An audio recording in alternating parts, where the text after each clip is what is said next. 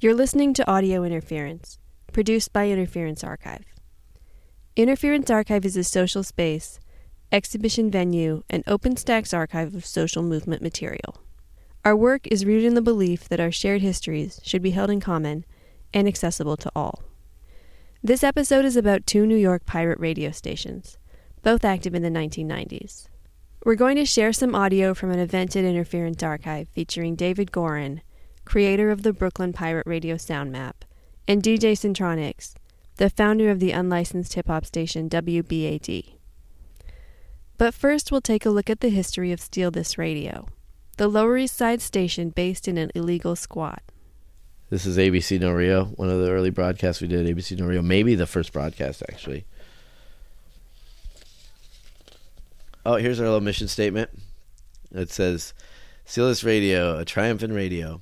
Steal This Radio is a micro-broadcasting community radio station dedicated to serving the needs of the Lower East Side.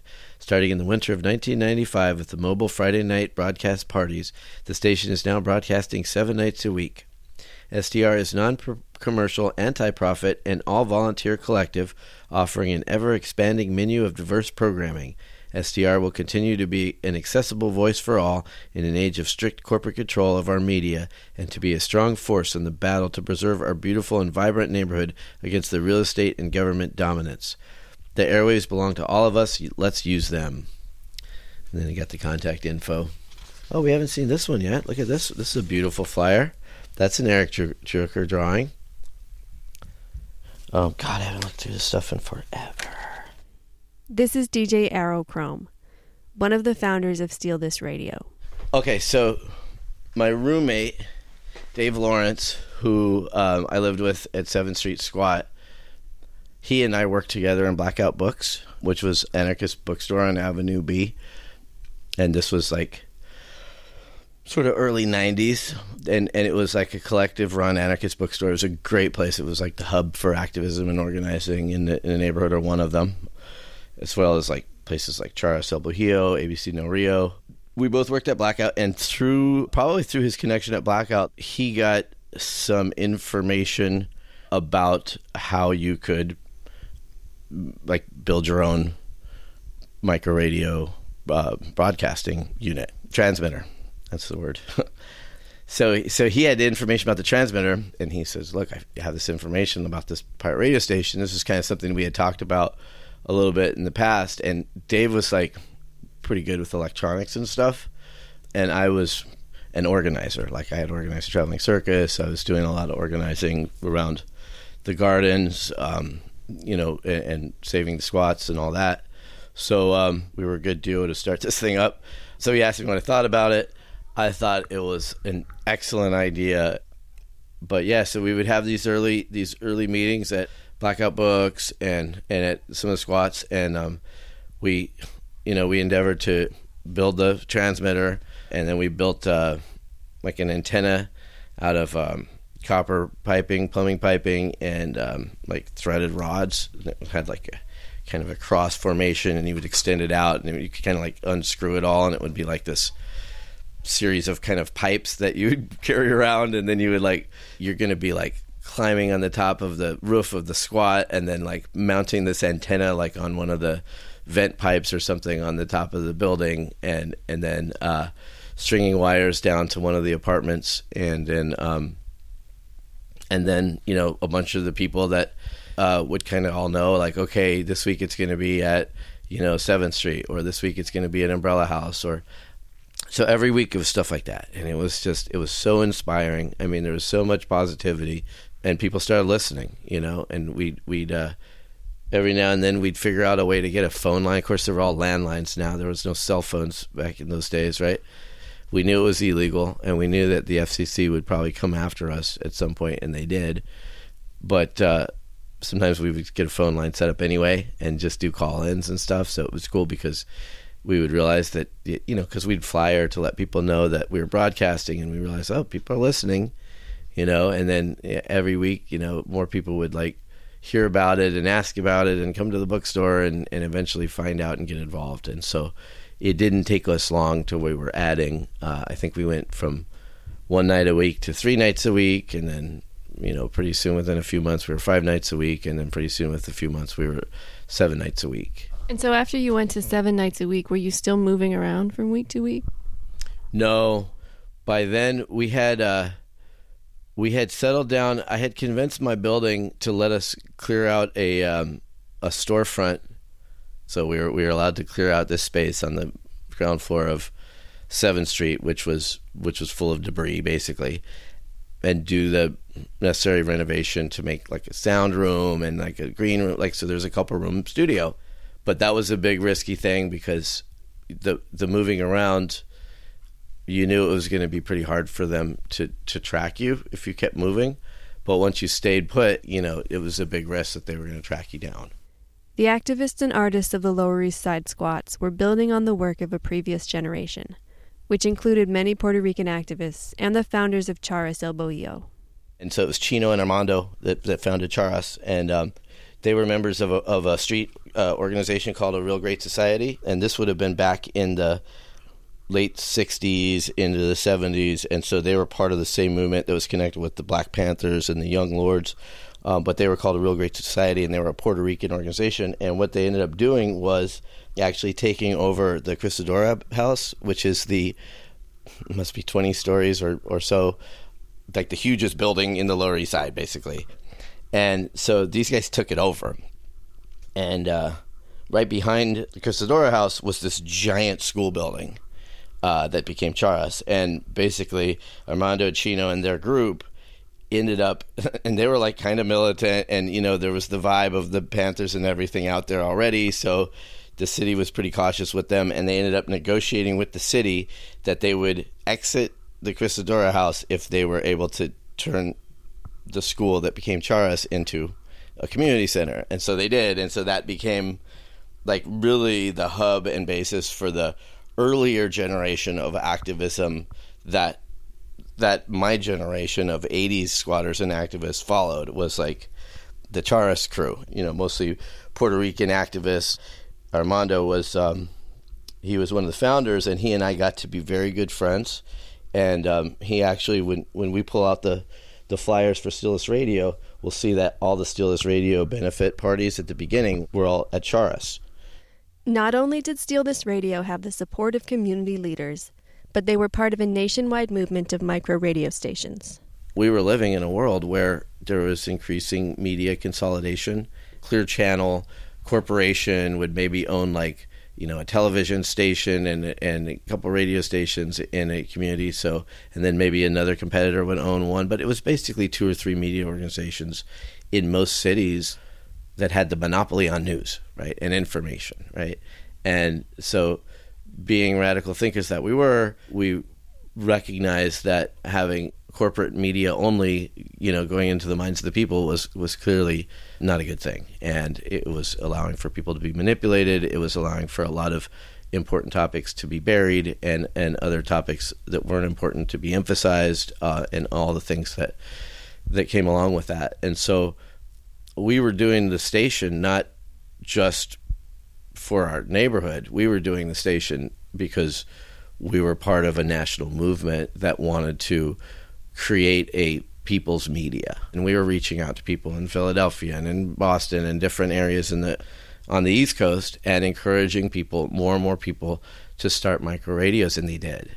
Just within a year or two span, we went from, hardly knowing anything about it or hearing anything about it or hardly existing to there being micro radio stations all over the country. And really, I give Stephen Dunifer out in Berkeley a lot of credit, because he was the one who was had figured out how to make these kits, basically, and was bold enough to make these kits and start sending them out to people through the mail. I think you couldn't sell the whole transmitter because it would be mail fraud or something, but if you sold just the part of it, and then they got a couple little ancillary parts locally and then made their own antenna, and he'd have instructions for all that, and then you too could be a community radio station. Suddenly we had the FCC bulk up, barging into community centers across the country, kicking in doors, confiscating transmitters, arresting people, and trying to stick them with all kinds of ridiculous charges.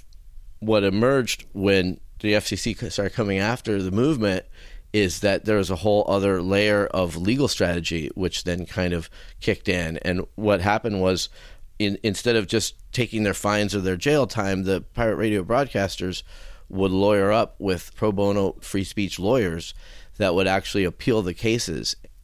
And so there was a bunch of cases pending, like already starting to get up to the top tier of federal courts on these appeals, where it was like microbroadcasters versus the FCC. So we were seeing this, and at the same time, we are getting information that the FCC is kind of trying to track us down. They've been spotted. They're getting closer. We were moving around.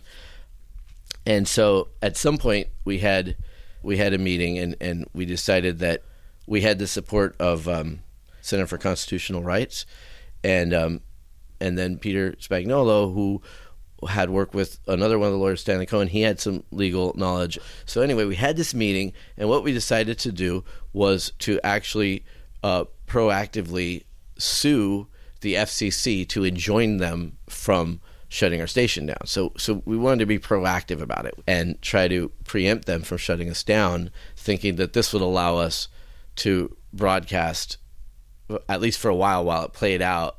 And we were right, and so it was a successful strategy. So we were the first one to do like the proactive lawsuit against the FCC, and I think we were then around the 7th or 8th case in federal court now. So we were really we were really going at the FCC at the highest levels. But at the same time, the FCC was going after the station. Before we did the lawsuit, the preemptive lawsuit against the FCC, we had heard that the FCC had brought back their top man out of retirement, who was famous because he had busted a big pirate radio station in the late 80s that was broadcasting in neutral international waters off the coast of New York. So his name was Judah Mansbach, and they had brought Judah Mansbach out of retirement to get steal us radio, right? So he comes in, and by then we're 7 nights a week. We're in 7th Street, and I mean, the broadcasts were amazing. We had brought in this local hip-hop cruise, and I remember they would have these shows where they'd have these ciphers where there's 6 or 8 guys, and they would just all be rapping just nonstop. Somebody's playing beats. It was like news hip-hop style, and they would talk about everything going on in the neighborhood in the hip-hop rap. So you had stuff like that going on, and you had the jungle drum and bass scene emerging in New York at that time. So these were great days at 7th Street. I mean, it was 7 nights a week. We had a phone line in. We had a nice studio set up with turntables and a great mixing board, and everything was permanently set up, so we didn't have to scramble and move the equipment every time we broadcast. It didn't last super long because Judah Mansbach used his triangulation and to figure out where our antenna was. But see, now Judah had the problem that it was a building with 17 apartments. How was he going to figure out which apartment it was broadcasting out of? Plus, it was a squat, so it's not so easy to just go in and start knocking on doors or whatever. So what his plan was, which is a good plan, was to call up Con Edison, say, "Hey, I'm a federal agent, and I need you to send down a guy from Con Edison. We're going to go into the basement of this building, and we're going to cut the breaker of each apartment in the building during the broadcast," so that he would identify which apartment by the fact that it lost power and quit broadcasting when the breaker got tripped, and then he would be able to get his warrant and go and kick in the door, whatever. So they call the Con Edison guy up, and the Con Edison guy says, "No, there's no power in that building," because of course it was a squat and the electricity was illegal, so they had no record. So this was frustrating for Judah. It got to be the night where they showed up, and the FCC was outside the building. And they had the Con Edison guy, and they had decided to try to do it anyway. And so whoever was on the air that time, which I think was Margaret, had to kind of vacate out the back door and kind of blend into the building and whatever. And then I went down there, and I'm with my kid, right? With a little baby, right? It's so funny because now I'm finally face to face with Judah Mansbach, and here I am, the voice that he's been listening to and trying to track down for all these months, and we're face to face, me, Judah, and the Con Ed guy, right? And we're pirate electricity, of course, in our squat, right? So I go out there and I'm like, "Yeah, hey, what's going on here? What's all the commotion? And they're like, "Well, we've got an illegal radio station in here, and we're trying to determine where it's broadcasting from." And I kind of go, Wait, a radio station? What do you mean, like Howard Stern? What, we got Howard Stern in the building? Like, and it was just hilarious. And everybody got away, and they didn't really know what to do. And they finally, like, found somebody in the building that would let them in the basement. But it was the illegal system, and by that time the station was off. And so they were kind of like, oh, they were like, thwarted. And that was the precursor to the meeting in which we're like, okay, we're in crisis. We know they're able to kind of zero in on where we are now. It's only a matter of time till they like steal the transmitter. And then that's when we came up with the proactive lawsuit idea. And so we did. So we put together the lawsuit, and then we put together an event to announce the lawsuit. And this was going to be kind of our outing now to the FCC too, right? Because it was going to be a publicly announced event where the Steelers Radio was going to sue the FCC to enjoin them from shutting down the station, and then after that would be broadcasting openly and notoriously from that time on. And so we did that event to make that announcement at the stock exchange. They have the stock exchange building, and then like just kind of facing it, there's like this set of stairs, and then there's a statue, and he's kind of standing like with one hand in front of his chest and one hand kind of above his head. And so what we did was put our antenna in his hand and the transmitter in the other hand, and actually broadcast our press conference in which we invited all the media to. And by this time, this was a big thing. This was in the national papers and the local papers and everything. So everybody came.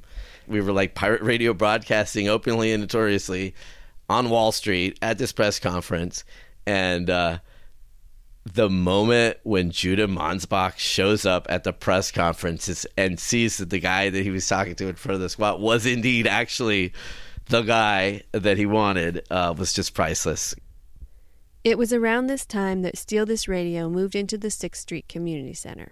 They invited us to rent a space, one of their rooms in their community center, and set up our antenna. And so they were willing to take on the chance that they knew that the door might be kicked in, whatever, but they were willing to take that on. And so that was great. And so after that, that's when Steal This Radio moved into 6th Street Community Center. And that was like the next, year and change of the station. By that time, it seemed pretty clear that there was going to be legal micro radio. And so we figured, let that process play out, get a license, and do it if that's what we wanted to do. Sure enough, the lawsuit and the strategy worked. And instead of coming and kicking in our doors, I think we had enough popular opinion and enough sort of goodwill in the public, combined with like maybe a decent legal case as well. And then combined, of course, with the movement that now had, 7 or so of these cases challenging the FCC's right to shut down community radio. Because we were saying we have a right, that the airwaves are public airwaves, and if we're not stepping on another signal, that we have a right to have community radio stations, that there was absolutely nothing wrong with that, and that, maybe if they wanted to regulate it a little bit, but the idea that they would outlaw a community radio station but allow these massive mega commercial stations, we just felt like that was absolutely antithetical to what the government was supposed to be doing in regulating the airways for the people. And so that was our case, and it was a good one. You know what I mean?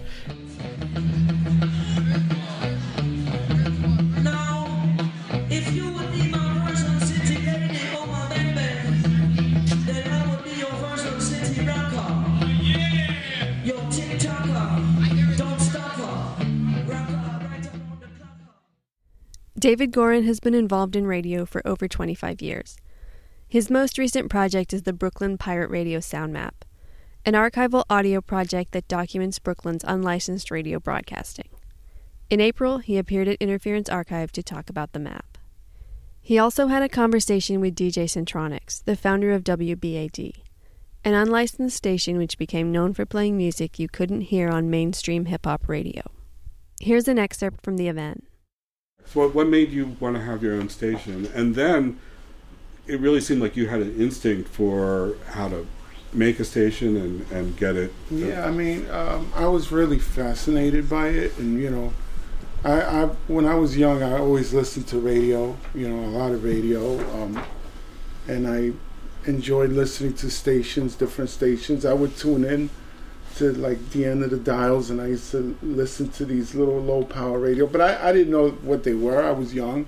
I just said, wow, they're playing music, good music that you don't hear on the major radio stations. So I was very fascinated with that.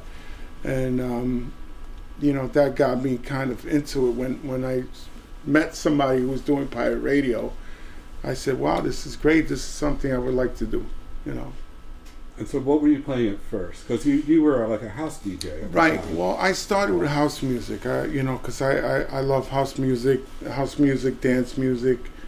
And, I started doing that. And, I saw that there was a struggle, with hip hop, where, a lot of the, music from the street wasn't being played on these major radio stations like Hot 97. And so, I said, all right, I'm going to start a hip hop station. And that's what I did. So that's when I brought in Dren. And I think I started the hip hop, and then he called me up, and then, he was interested. So I brought him on board. Yeah, that's it. He couldn't quite remember. Right. Started. Yeah, I think he did call up, and then he was very interested, and I saw that he was, really ambitious, that he was like into the music, and, so I brought him on. Right. Now, if you listen to more of the story, there's sort of the two different ambitions going on with you wanted to keep the station going as long as you could. Right. That's right. And he wanted to go for sort of notoriety. Right, exactly. So, at first when I brought this hip hop DJ in to do the hip hop show, I didn't tell him where the location was. What I would do is I would tell him to, play a DAT or mix a DAT together his show, and then I would play it on the air. I wouldn't let anybody to the actual studio. So, even the interviews that we did with artists, everything was outside the studio. So I kept it very private, very secure, so no one knew where it was, and that's what I did. Right. What's interesting is you really went, you prepared a show every week. What did it take to get the show together, and at what point did the hip hop industry say, hey, what's going on here? Well, what we did, we would go to the radio, to the record labels, and we would reach out. People would reach out to us, and they would give us their music. They would have stuff that was, like demos, and so we would, get ready to, play all the, independent music that was out there, and we would do interviews, and we would do it outside the studio. We would get ready during the week, and then we would have the show on Sunday. So right. Who are some of the people I learned a lot about hip hop from doing the show? Big Punisher, Big Pun. I mean, there was a lot of artists or that were very interested in what we were doing, because they gave us a lot of love and respect, because we were giving back to the hip hop community. So we had Big Pun, we had a lot of artists that would come in and interview and stuff like that, and it was great. Yeah, you were. You had a staff. You had not just Dren, but you had other DJs. I had two other hosts who were friends of mine, and they would come to the studio. Those were the only guys that were allowed in the studio. And eventually, when I got to know Dren a little better, I brought him onto the station, and I showed him the equipment, and he was fascinated. And that's what we did. Right. There are a couple stories that either got cut for time or I didn't get in, so I'm just going to ask you. One of the things I think that was really cool is not just were you having people who were in the studios making artists, but people would call up and freestyle on the air. That's right. So tell me about that.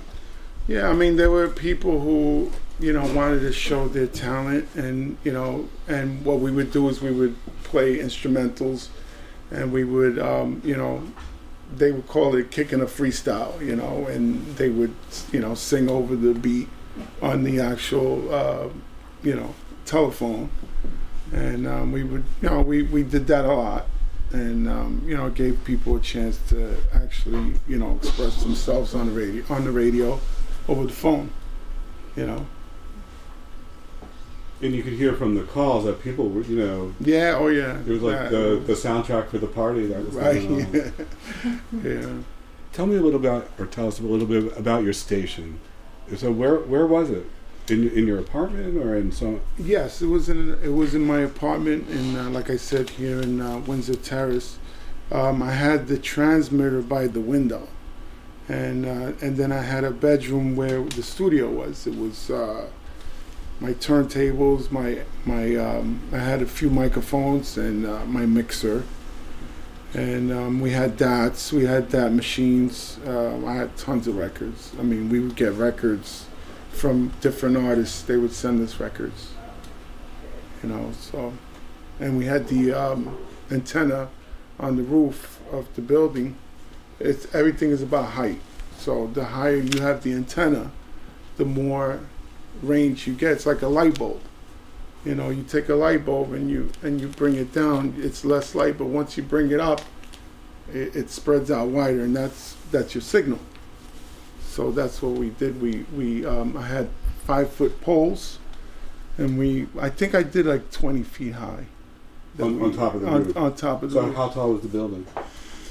It was a 3-story building.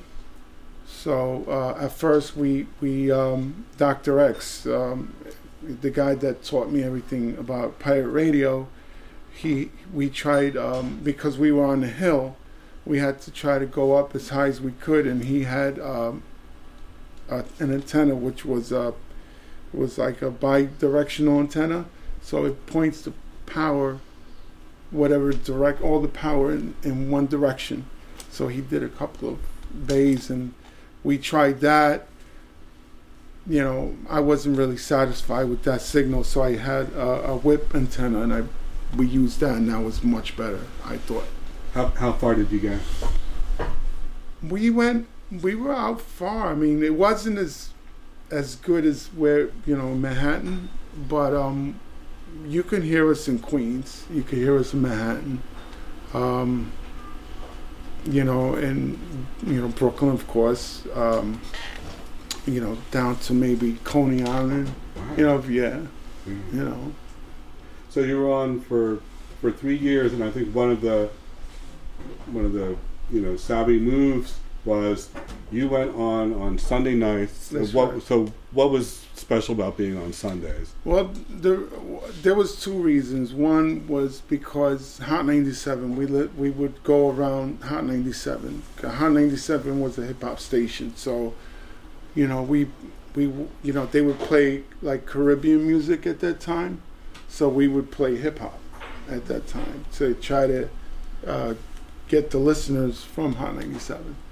And the other thing was, you know, it's Sunday, you know, the FCC, you know, are they out on Sunday? So we decided to do it on Sunday, you know, and you know, my thinking was, you know, FCC doesn't work on Sunday, so, you know, we'll do it on Sunday.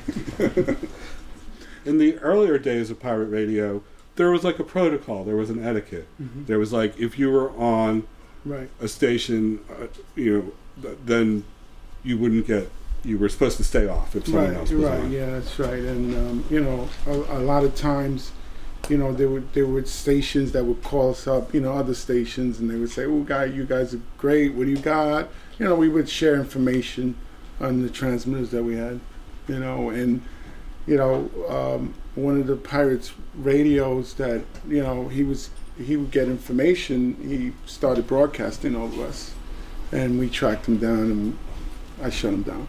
Right. You know, because, you know, we wanted to share the frequency with everybody, not, you know, step on each other. You know? Right. I think you told me that you and Dr. X would go out. That's right, Dr. X, yep. And you would put on blue shirts, Right. and you wouldn't disabuse the notion that you were from the FCC. No. Well, I mean, I would have like a scanner in my pocket, so they would say, "Ooh, these guys are official. They're from the FCC or something." They would shut off. If you're interested in hearing more, check out David's audio documentary on WBAD called Outlaws of the Airwaves. There's a link in our show notes, as well as more information about the Brooklyn Pirate Radio sound map. You've been listening to Audio Interference, produced by Interference Archive. The archive is collectively run and volunteer-powered, and we rely on donations to keep us up and running. To support what we do, go to interferencearchive.org and click on Donate. Thanks for listening.